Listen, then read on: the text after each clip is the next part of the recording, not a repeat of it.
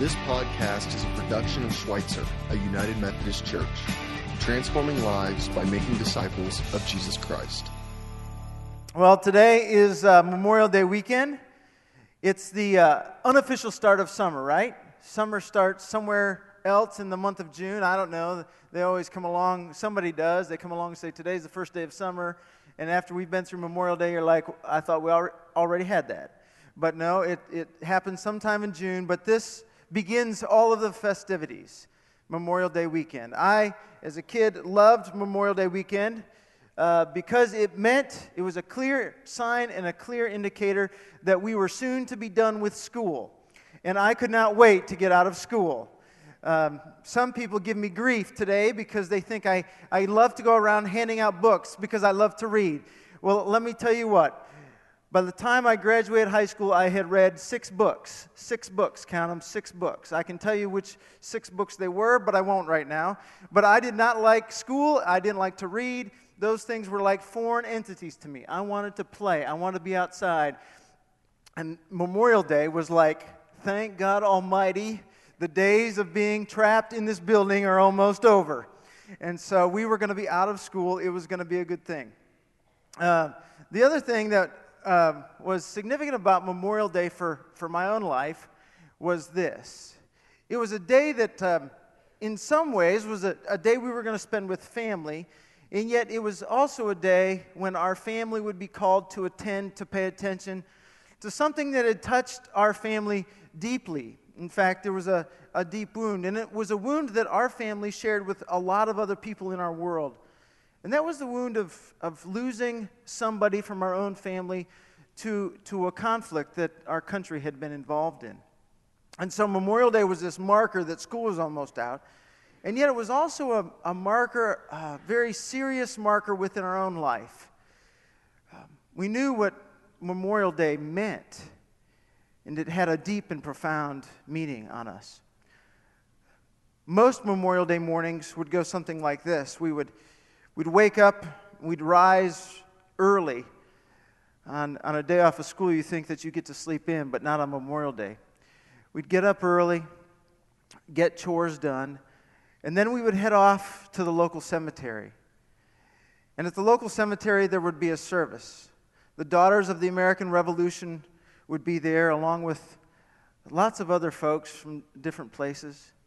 And the Daughters of the American Revolution would read things like they'd read the Gettysburg Address. And they picked out a story or a poem that came from World War I called In Flanders Field.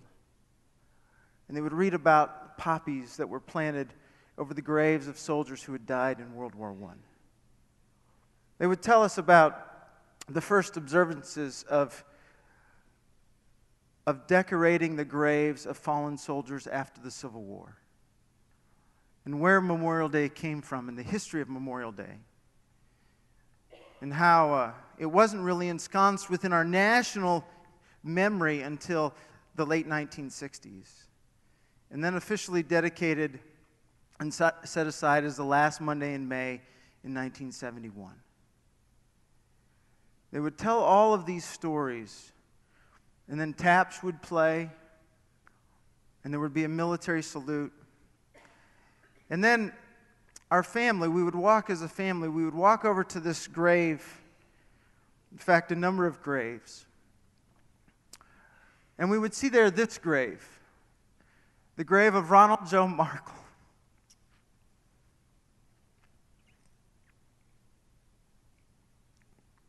The eldest brother of my mom and her siblings. And as a young boy, I would stand and gaze upon that grave. I would wonder, what was he like? This was one of the pictures that hung in my grandparents' house. What was he like? What did he like? I knew he liked to ride horses. I didn't know a whole lot else about my uncle, though. I wondered what it would be like as a kid to grow up with another uncle. I wondered what he thought as he was in that country called Vietnam. As I grew older, I wondered about the claim that was often affixed to his life and to his sacrifice. The claim that went something like this, that we honor those who have given their lives so that we can be free. And I simply had lots of questions about how did my uncle's life, given in a place like Vietnam, continue this sense of freedom that we have here in our own country? There was a question that was bubbling up and present within my own soul. The questions that came in those moments were seldom answered in that time and place.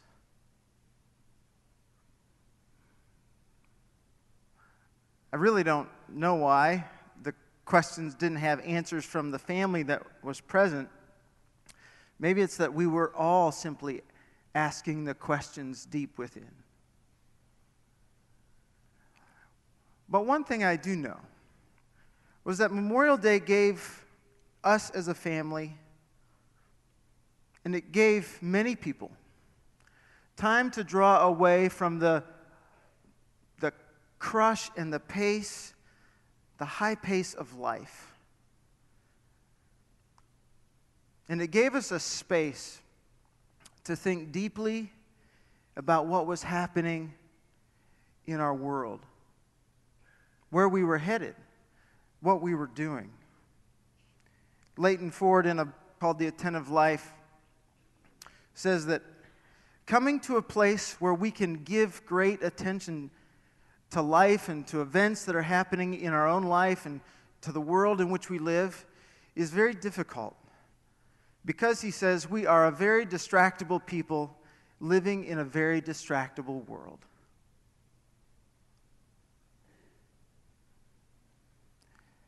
And so I want to suggest to you as we begin today that Memorial Day can be a great place to pull aside from the distractions of our world and to pay attention. And to pay heed to a question that comes from the pages of Scripture.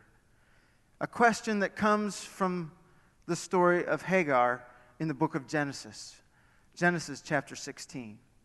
If you have your Bibles with you and you'd like to turn there, if you have an iPad or an iPhone or some other sort of reading device and you'd like to turn there, I would encourage you to do so. I'm just going to kind of tell the story, but if you'd like to read it, it's all there in its glory and in its guts. It's plainly present there in chapter 16. Hagar is a slave girl. She's an Egyptian slave girl who was given to two people that we typically call by the name of Abraham and Sarah. But at this moment, within the scope of Genesis, their names are Abram and Sarai.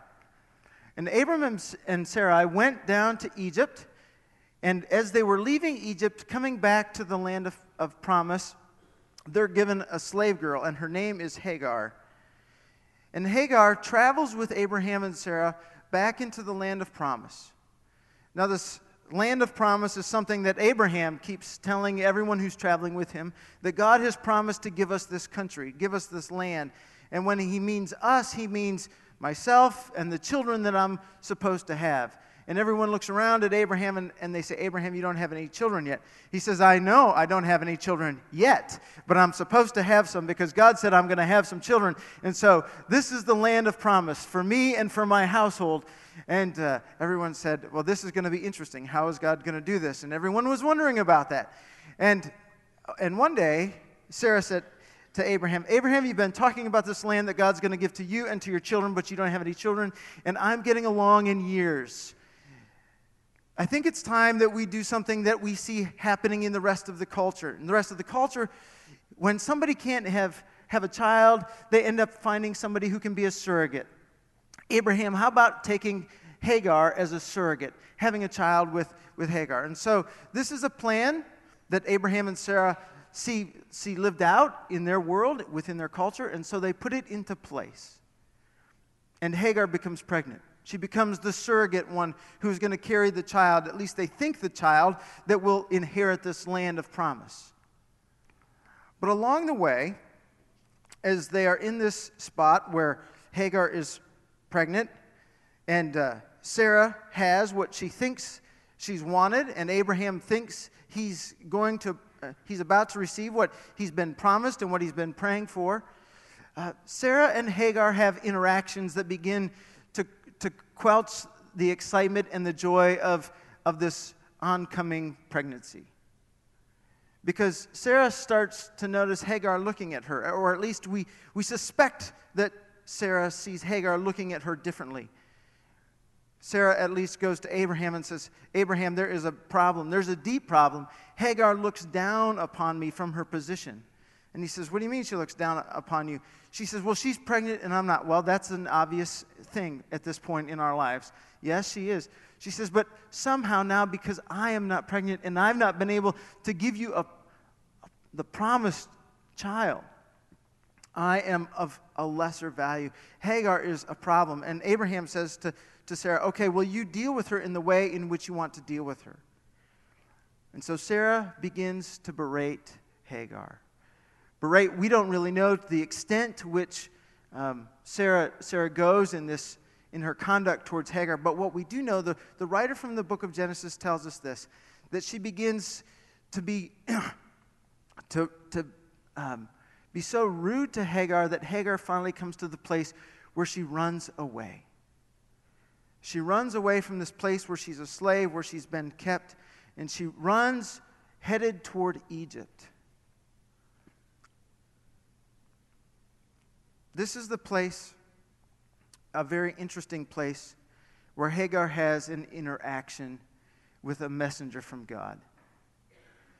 Hagar is pregnant. She's come from a place where she's been accosted in many, many ways. And she's headed toward a place that gave her as a slave to somebody else. You've heard the saying, stuck between a rock and a hard place. Hagar is more than in that place. She's like, that's the penultimate place. And in the middle, she's in the desert. And she stops at a well. At the well, a messenger from God comes along. And the messenger asks Hagar a question. It's a very profound question. It's a question that could sit well with us when we have a moment to come aside from the hurry of life, when we have a moment to simply sit and dwell and reflect. This messenger from God comes along and says, Hagar, where have you come from and where are you going? Where have you come from? Where are you going? I suspect if Hagar was a guy, she probably would have replied with directions, right? Like, I was over there and I'm going over there.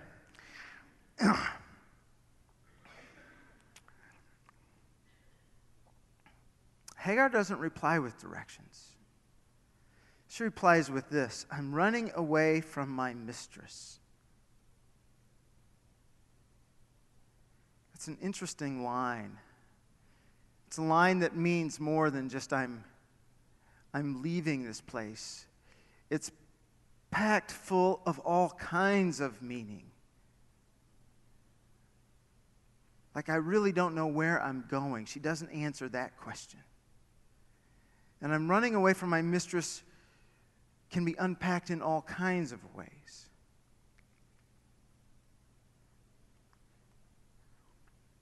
That question that the angel brings to her, the angel or the messenger, is a question that Hagar just begins to sit with and dwell with. And she begins to wonder, what is the weight of my life? What is the significance of my life? What's the arc? What's the direction of my life? Where am I going? I've left this one place, but this next place that I'm headed to, is it any better from where I've left? After she responds, God's messenger begins to speak to Hagar.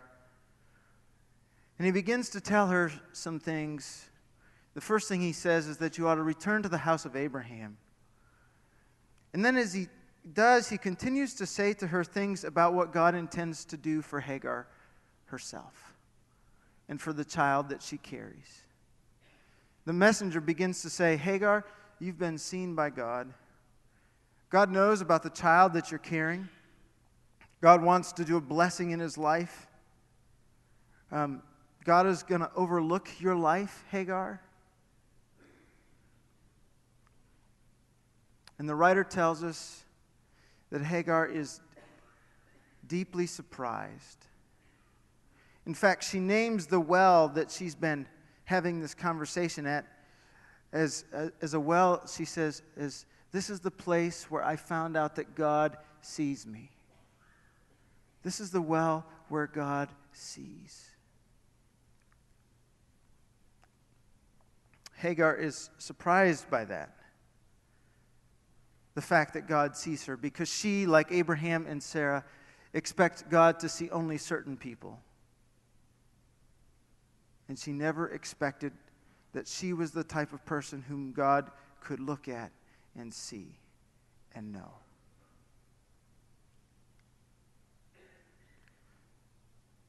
In the desert, at the well, the distractions disappear.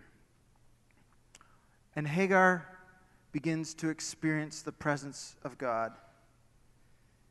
And Hagar begins to see with different eyes. She begins to see this God that Abraham has been speaking about. She begins to see that that the God who visits Abraham has also visited her. That the God who has been mindful of Abraham is mindful of her. This vision of God caring for her changes the arc of her life. It transforms her. Because when she was out there, or before she went there, she saw herself as a slave girl, as an outcast. But now she is somebody who's blessed. She's somebody who has a purpose and a calling. She's somebody who's cherished by God. She's somebody who, because of God's presence in her life, has opportunities that she's never seen before.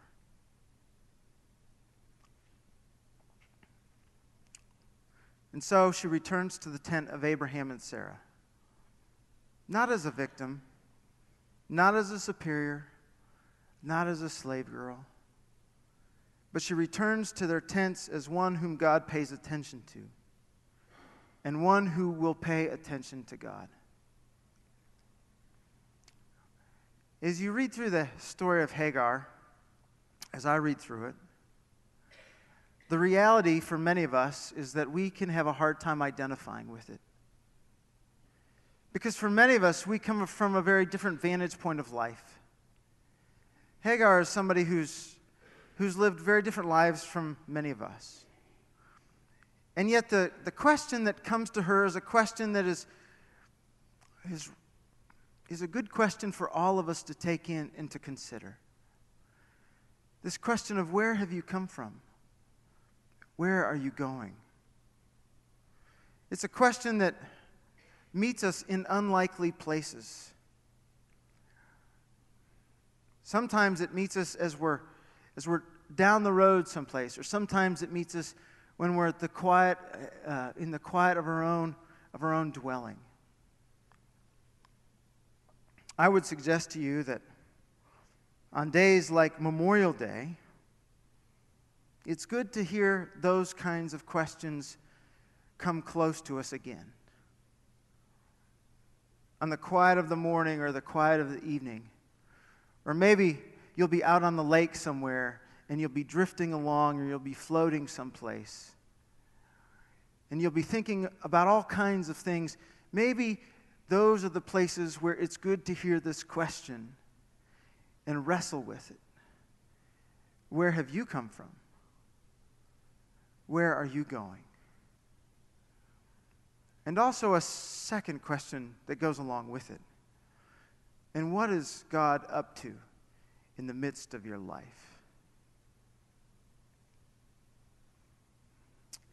Last night, one of my sons was flipping through a news magazine that we get at our house. And he came across the story of the schoolgirls from Nigeria who were taken by the people known as Boko Haram. And he began to read through that.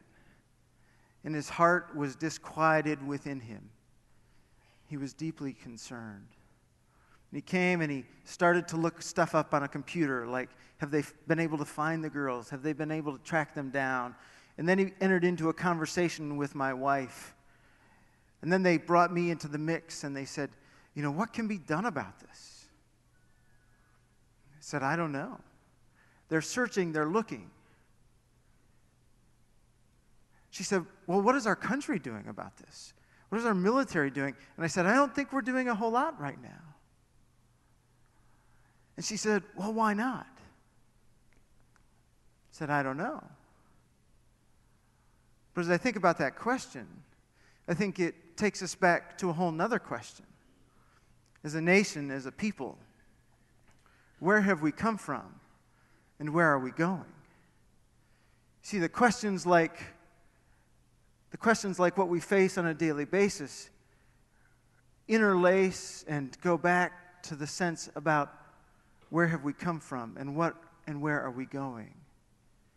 Because it asks us, what do we value? Deep down, what do we value? Deep down, what are we after? Deep down, what are we pursuing? Some of you know that there's a research project that's underway here at Schweitzer called, it's a Skunk Works project, we're calling it that, for Transformation Hub. One of our 4 goals for Schweitzer going into the year ahead. And as a part of that research project, a number of us have been talking with other people in our community. And it's been a very enlightening thing as we go and we've done some research within our own community and talked with other people. Because we've found out as we listen that other people within our own community are asking deep questions about how we address poverty within our own community. And they're asking questions about how we've dealt with poverty in the past, and we might want to deal with poverty into the future. As we've done a number of interviews, it's become clear to me that there are other people within our own neighborhood who are asking the question, where have we come from and where are we going? One of the beautiful things about that is the reality that God is at work. Because other people are asking the question, where have we come from and where are we going?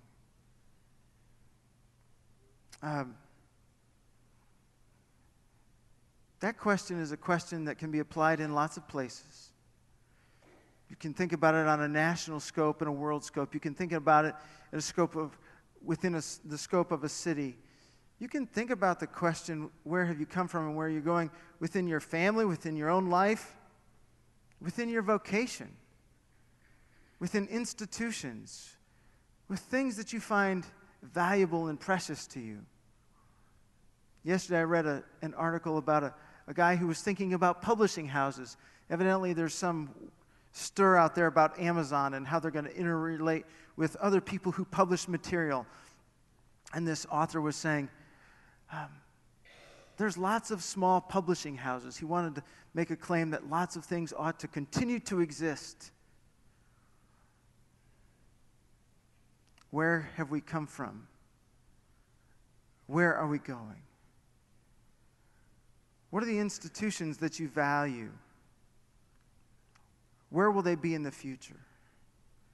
Where have they come from? What is God doing in the midst of our world? As I was thinking about this day today, last week I was thinking about it. I was sitting down here during the 9:40 service.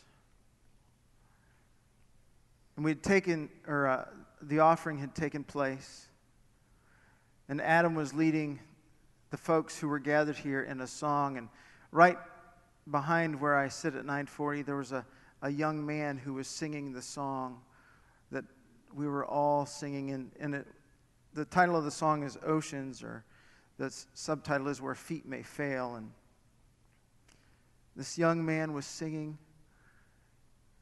and then he stood and he sang. And that question about where have we come from and where are we going, with the next question, what is God doing? I sat and I listened to him sing. Because he was singing in my ear, but he wasn't just singing in my ear. He was singing about God being present in the life of a young person who is paying attention, and who is longing after God, and who is longing for God's story to be written upon his heart, and for his story to be written into the story of God. I sat and I listened. Because that's what God wants to do with all of us. He wants our stories to be written into his story, and for us to be able to sing and give praise and to rejoice.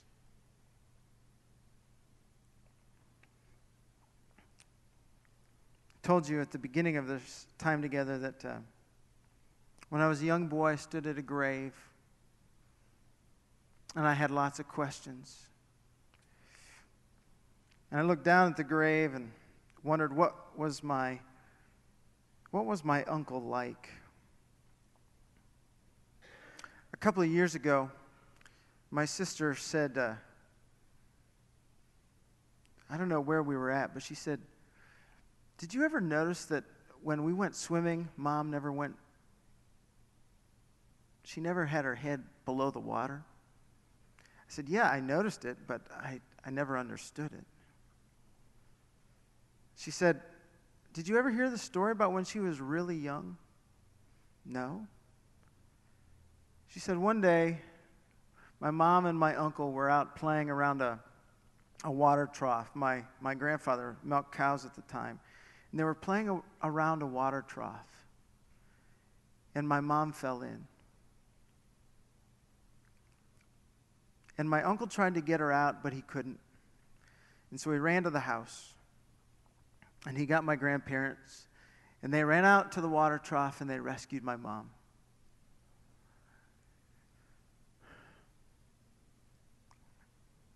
That meant that my mom wouldn't swim with her head below water. It also meant that I had to take swimming lessons later in life. But as I reflected upon, there's lots of things I don't know about my uncle. But one thing I do know is this,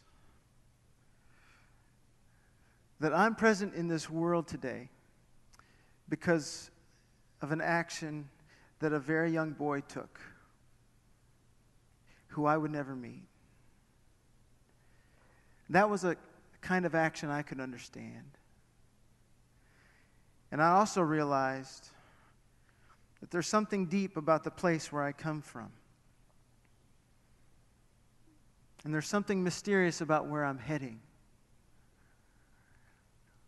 And over and under and way before I was ever here, and long before and long after I'll leave this world, I find in the midst of it all that God has been present. And where I come from is a story that I can't quite fully understand. And where I'm going is a story that I don't fully see yet.